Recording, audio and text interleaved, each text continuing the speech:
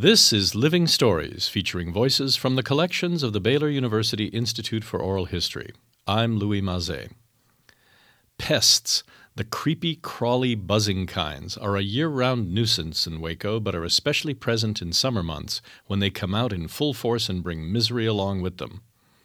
Louise Murphy describes her introduction to one such pest. I didn't know anything about roaches until we got an icebox.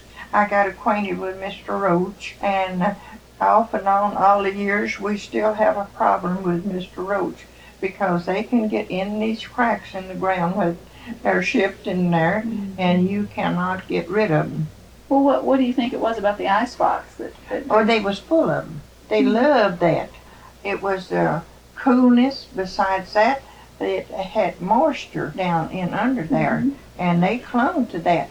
And I didn't know what there was until we got one, and I couldn't imagine what that was. She recalls an experience with bedbugs in the 1950s. Boy, they get in your bed, they get in your walls, and they would get in the cracks of under the house, the cracks and what have you. And what they do, when you go to sleep, you couldn't sleep with them things, that sucking the blood out of you. So my dad said, what have we got into? I said, bed bugs. Murphy explains that she and her father waged war on the unwanted guests by using DDT. I said, well, go to the feed store and ask them if they got in.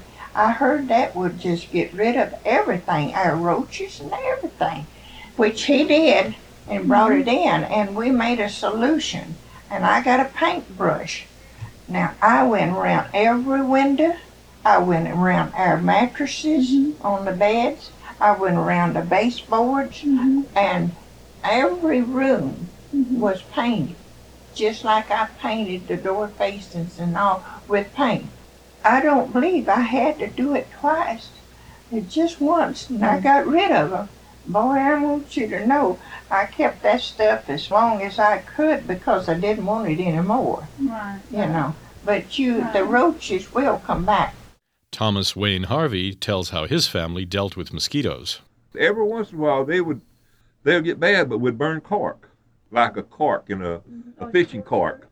Same kind of, you can burn that, just it'll burn slow, you know. That thing will burn for hours, and you can set it out there, and it would, for some reason, they could stay away from that cork. Charles Armstrong recalls a pest that took advantage of the open windows during the summer months. Flies was a nuisance. And my family would give me so much for flies, for killing flies, see. And I went around the house all the time with 2 fly swatters. And saving flies, put them in a jar and save them, see. And they'd pay you so much for them flies. My brothers, they were pretty strict on me. If they caught me cheating, they'd get after me, see. Insect pests are unfortunately a part of life and annoyingly resilient. It's easy to understand how the urban legend began that says cockroaches are the only things that will survive a nuclear holocaust. Living Stories is heard every Tuesday on 103.3 FM Waco, NPR.